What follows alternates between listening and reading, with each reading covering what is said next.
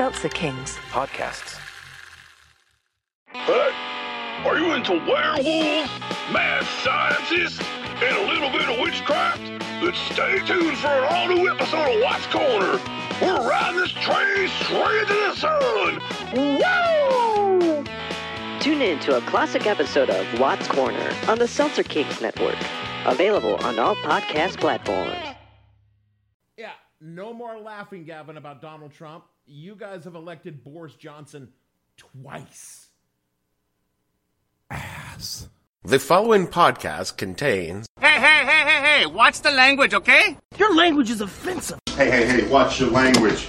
Watch your language in front of the lady, punk! Your language, okay? Oh, what language? Yeah. Said hat. Watch the language, little boy. You just watch your language, mister. explicit language.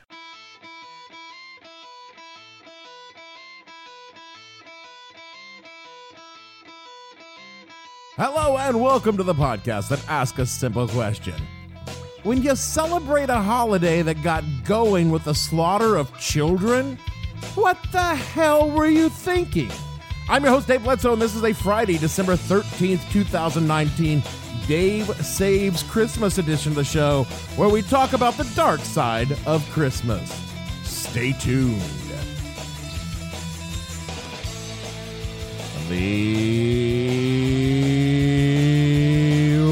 What the Hell Were You Thinking podcast is brought to you by the Toy of the Year. Each year, the Toy of the Year drums up a media frenzy for the must-have toy of the season to artificially inflate the profits of the manufacturers and teach children that wanting isn't getting. You might remember such toys of the years as the 1977 Star Wars action figure sets, Cabbage Patch Kids, Rare Beanie Babies, and Tickle Me Elbow, along with so many, many more. Every few years, the Toy of the Year dreams up another toy and concocts an artificial shortage for some cheap crap and convinces kids and parents that they must have it under the tree. Why? Because fuck you, that's why. This year, the Toy of the Year is proud to announce that our Toy of the Year is the Baby Yoda, which won't come out until March 2020. Enjoy your disappointment. Toy of the Year, teaching children parents suck for the last 50 years. Santa doesn't drink champagne. Santa drinks milk. Look, Santa can't drink any more milk tonight. Santa has a lactose intolerance. It gives him horrible gas pains. You want to see Santa farting down everyone's chimney? Merry Christmas. Merry Christmas. Now get the hell home, George, before we call your wife. Honestly, George, what an example. Santa was mean to me. I'm serious, George. Yeah? Well, maybe Santa won't come back next year. Maybe him and the Easter Bunny will take a fucking cruise to Jamaica and you can eat your own lousy cookie.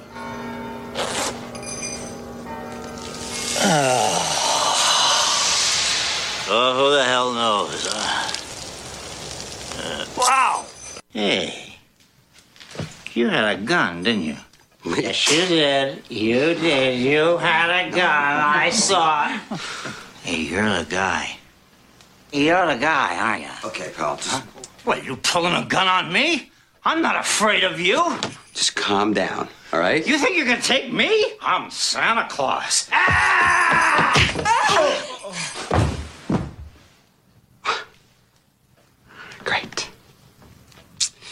I just beat up Santa Claus.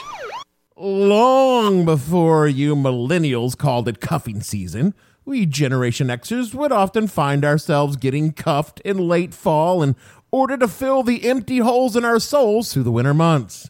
That's how I came to be dating Roxanne over the Christmas of 1994. Rox and I were not what one would call a good couple.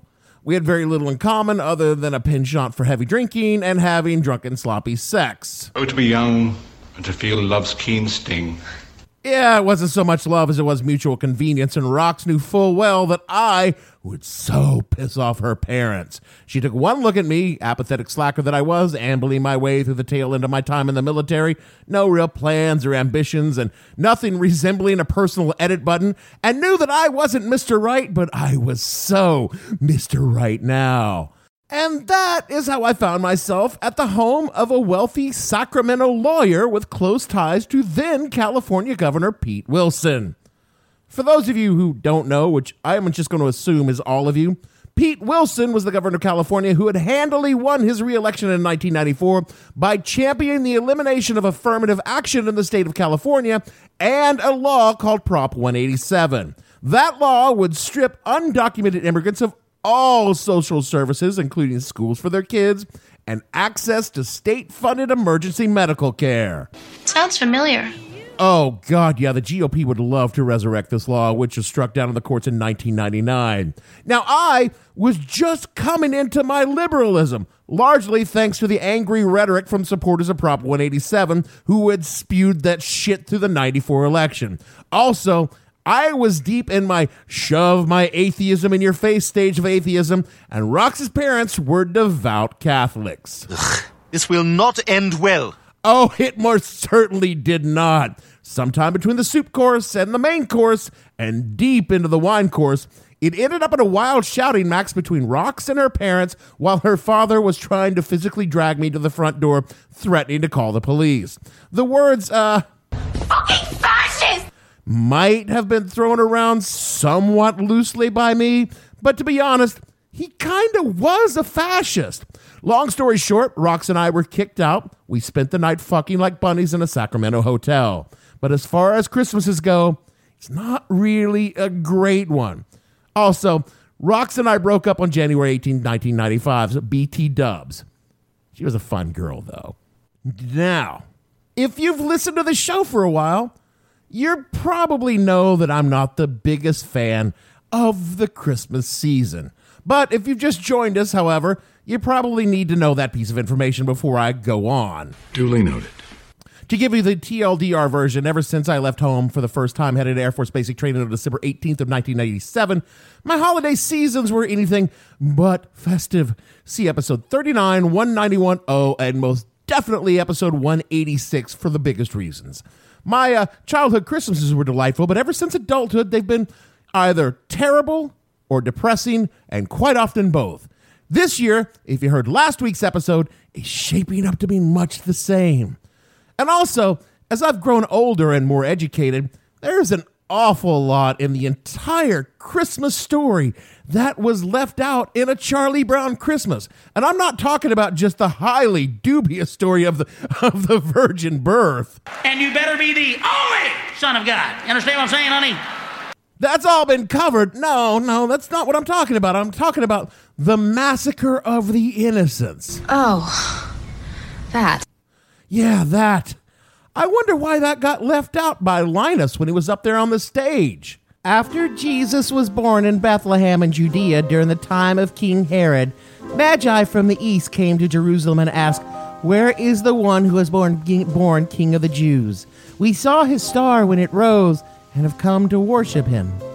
When King Herod heard this, he was disturbed, and all Jerusalem with him. When he had called together all the people's chief priests and teachers of the law, he asked them where the Messiah was to be born. "In Bethlehem, in Judea," they replied, "for this was what the prophet has written. But you, Bethlehem, in the land of Judah, are by no means least among the rulers of Judah, for out of you will come a ruler who will shepherd my people Israel." Then Herod called the Magi secretly and found out from them the exact time the star had appeared. He sent them to Bethlehem and said, "Go and search carefully for the child. As soon as you find him, report to me so that I too may worship him." And after they had heard the king, they went on their way, and the star they had seen when it rose went ahead of them until it stopped over the place where the child was. When they saw the star, they were overjoyed. On coming to the house, they saw the child with his mother Mary and bowed down and worshipped him. They opened their treasures and presented him with gifts of gold, frankincense, and myrrh. And having been warned in a dream not to go back to Herod, they returned to their country by another route. When they had gone, an angel of the Lord appeared to Joseph in a dream. "Get up," he said, "take the child and his mother and escape to Egypt. Stay there until I tell you, for Herod is going to search for the child and kill him." So he got up, took the child and his mother during the night, and left for Egypt, where he stayed until the death of Herod.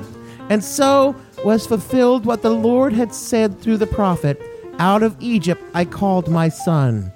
When Herod realized that he had been outwitted by the Magi, he was furious and gave orders to kill all the boys in Bethlehem and its vicinity who were 2 years old and under, in accordance with the time he had learned from the Magi. Then what was said through the prophet Jeremiah was fulfilled.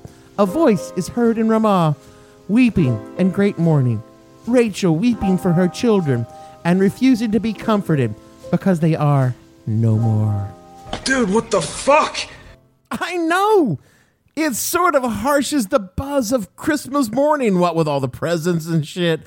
And you know that 2 days after the Nativity, all the boys under 2 anywhere around Bethlehem were slaughtered. It's no wonder that kind of gets left out of the children's nativity play, right? Fortunately for everyone, I guess, the whole fucking thing is, total horse shit. Yeah, never happened. Matthew made that shit up completely, probably to tie Jesus back to Moses when Pharaoh killed the boy children, which chances are never fucking happened either. Josephus, the only secular chronicle of the time, doesn't mention it. The Romans don't mention it. There's no folk history of it happening, no sudden uptick in dead baby boys buried around the time, and it's only mentioned outside of Matthew hundreds of years later, and then only by sources that are, marginal qualities from dubious sources. But you know what? I'm never one to let a really good idea for ruining people's Christmas die.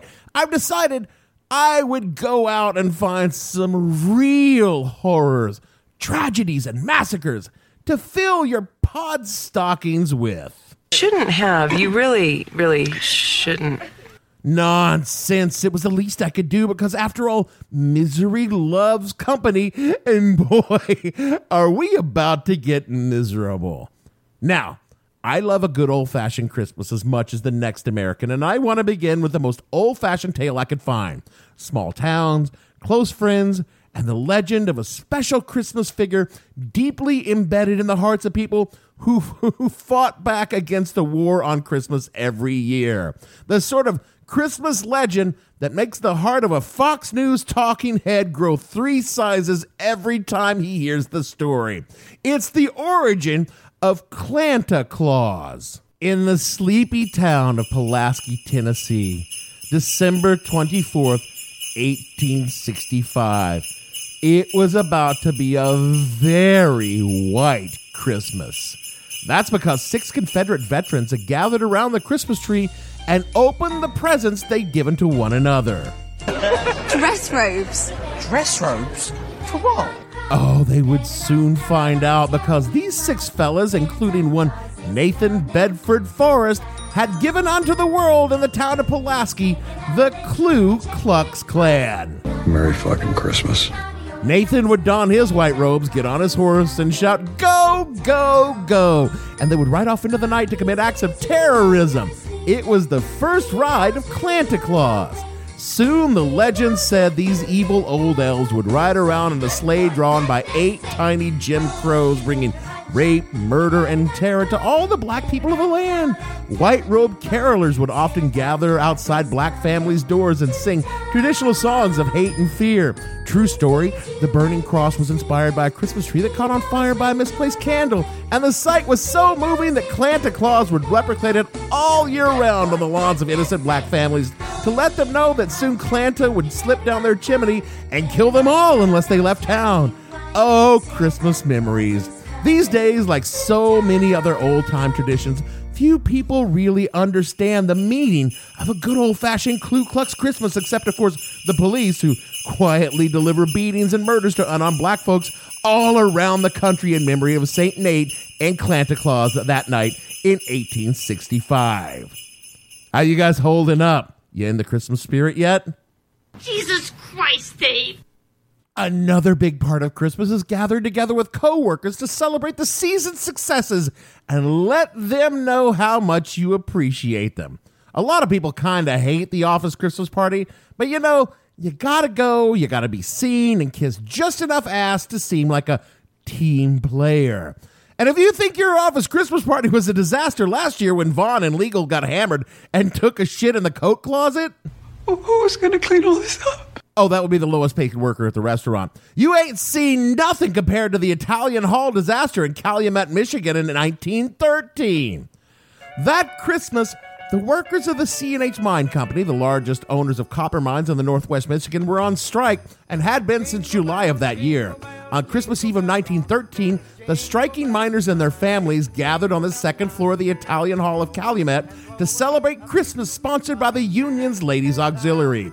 The party was mainly a benefit for the children, intended to give them a little taste of Christmas joy during a lean season because of the strike.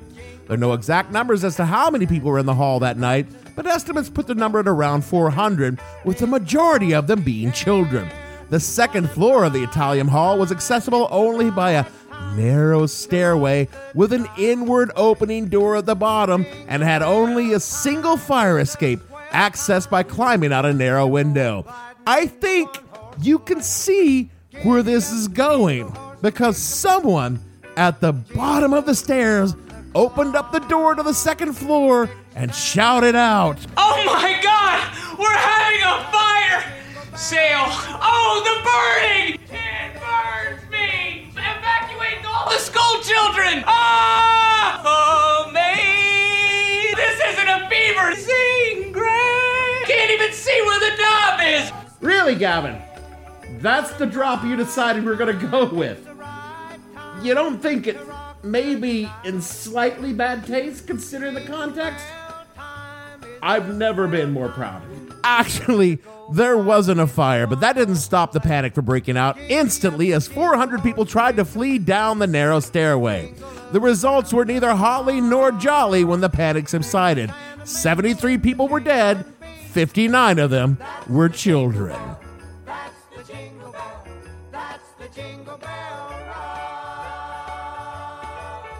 It was widely believed the person shouting fire was either hired by or allied with the mine management, which had used heavy-handed tactics all through the strike, keeping with the leitmotif of capitalists of the time.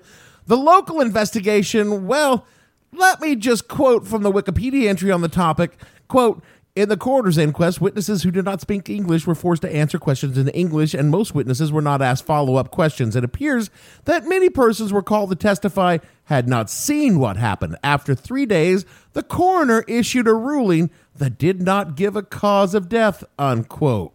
Early in 1914, a subcommittee in the U.S. House of Representatives came to the Cooper County to investigate the strike and took sworn testimony from witnesses for a full day on March 7th. 20 witnesses testified under oath and were offered interpreters.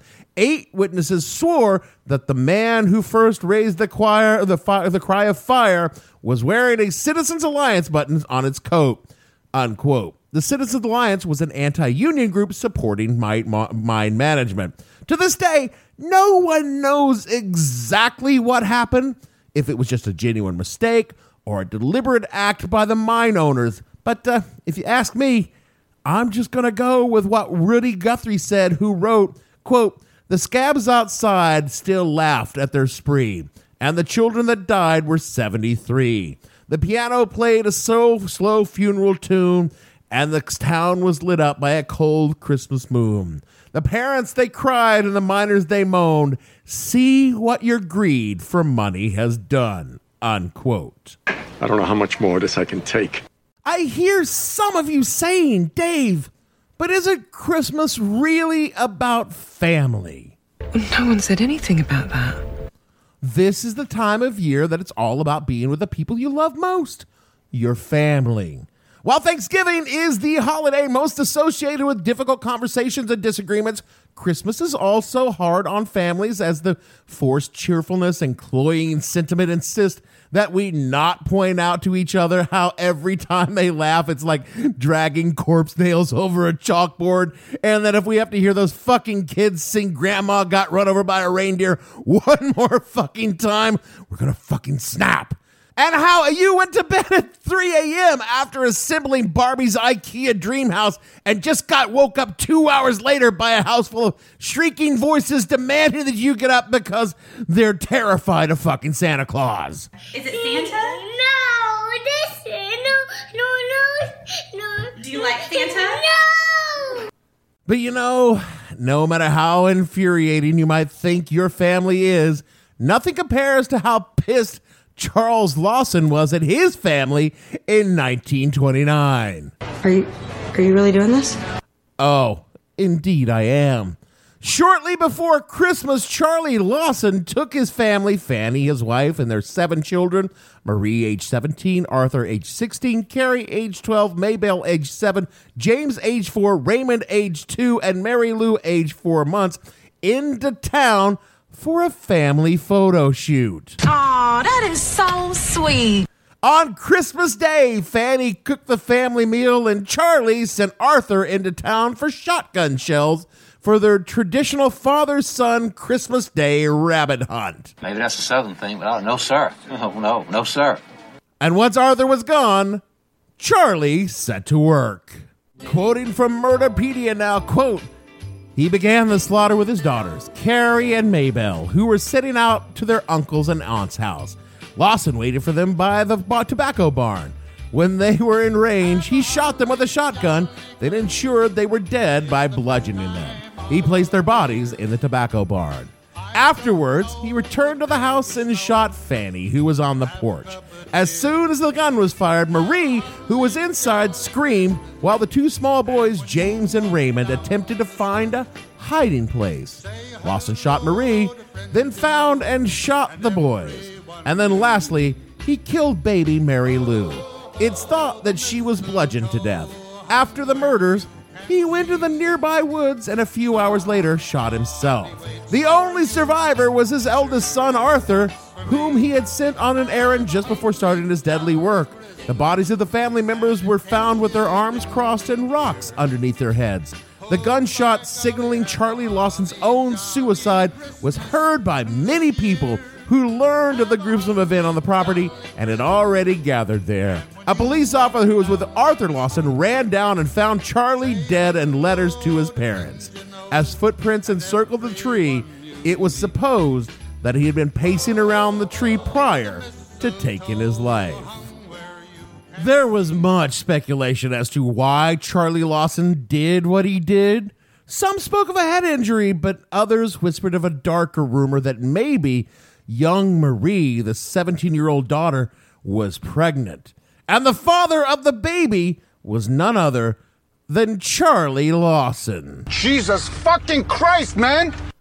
I know, but that's just a rumor. Now, as for me, I don't know what made Charlie Lawson snap, but if I had to speculate, I'm just gonna go with Grandma got run over by a reindeer. And of course, I could not do a Christmas episode without talking about little John Benet Ramsey. No, we are not interested.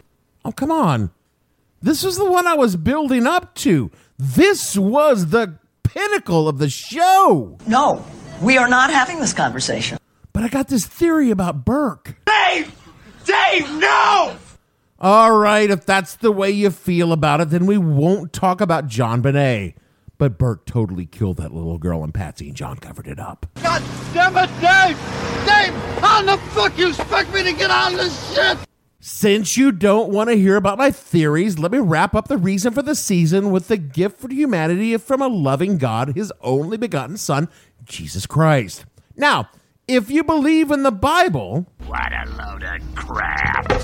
God so loved the world that he gave his only begotten Son, that whosoever believeth in him should not perish and have everlasting life.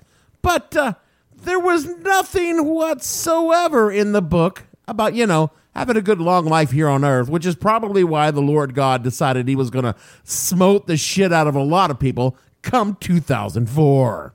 Now, I guess technically the good Lord waited until the day after Christmas to do his smoting, but it was still Christmas in a lot of the world. I don't really understand how time works. Still, at 12:58 a.m. Universal Time, what we used to call Greenwich Mean Time before we got work, December 26, 2004, a massive 9.3 magnitude earthquake struck 100 miles off the coast of Sumatra in the Indian Ocean. The ground shook for 9 minutes, and it was so long and so strong, the entire fucking planet vibrated by nearly half an inch. Is that a lot? That's a lot. Oh, it was a lot. It was the third largest earthquake ever recorded. The earthquake was bad, but the tsunami generated is the worst natural disaster. Oh, shit. The worst disaster, period, in human history.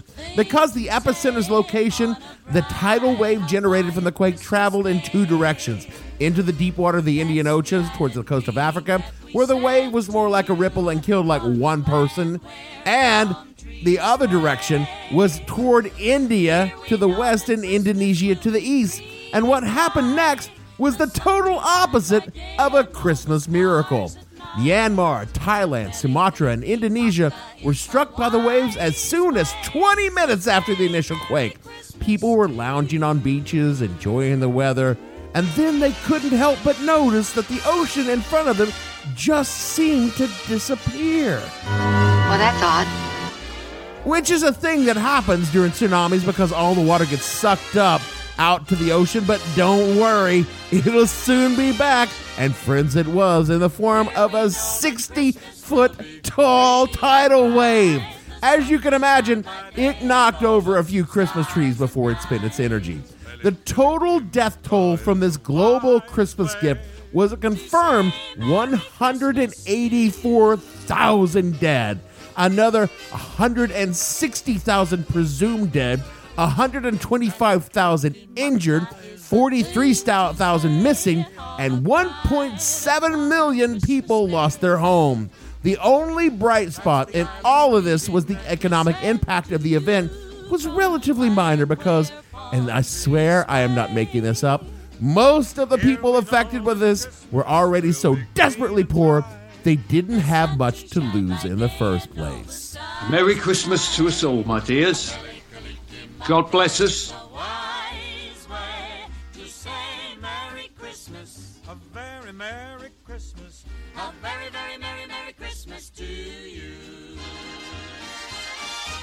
That is it for our show this week. Now, a lot of you are probably sitting there pissed at me right now. I mean, who the fuck am I to come along and just ruin Christmas for you like this? What a dick.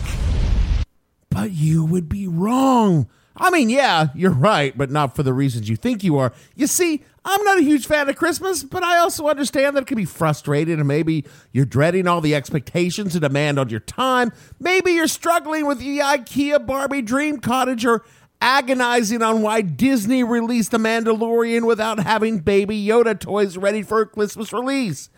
Oh, my sweet summer children, let me tell you about Christmas of 1977, where we got a promissory note for our Star Wars action figures under a Christmas tree. It's a life day tradition. Maybe you are up to your ass in alligators, trying to drag your family through a crowded airport, hoping to make a flight to your parents when all you really wanted for Christmas this year was just to spend it at home. Maybe you will be like me, spending it with your feuding family at your folks' house who do not drink and you have to deal with being dry for days. And you think to yourself, this is the worst Christmas ever. I'm here to let you know all you have to do is remember what I've told you here today about slaughtering babies or founding the Klan or murdering your family or, giant collapses of a office Christmas party or, hey, the deaths of like 200,000 people, and think to yourself, things could be a lot worse. And they could. See, I haven't ruined your Christmas. In fact, in a way, if you look at it, I have kind of saved Christmas. So there you go. Merry Christmas, pod friends. That's my gift to you. Because if I wanted to ruin Christmas, I would just do this. We'll see you all next week.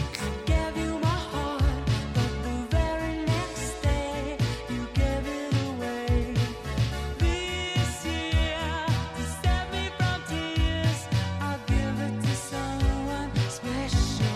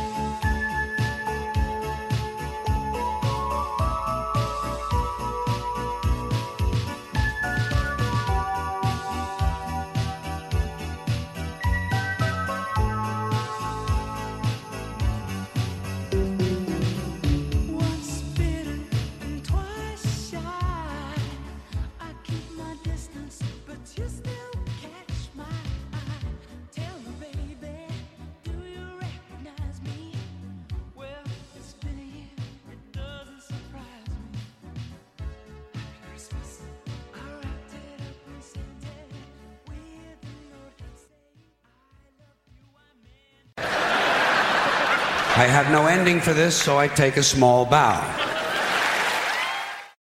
Seltzer Kings. Podcasts.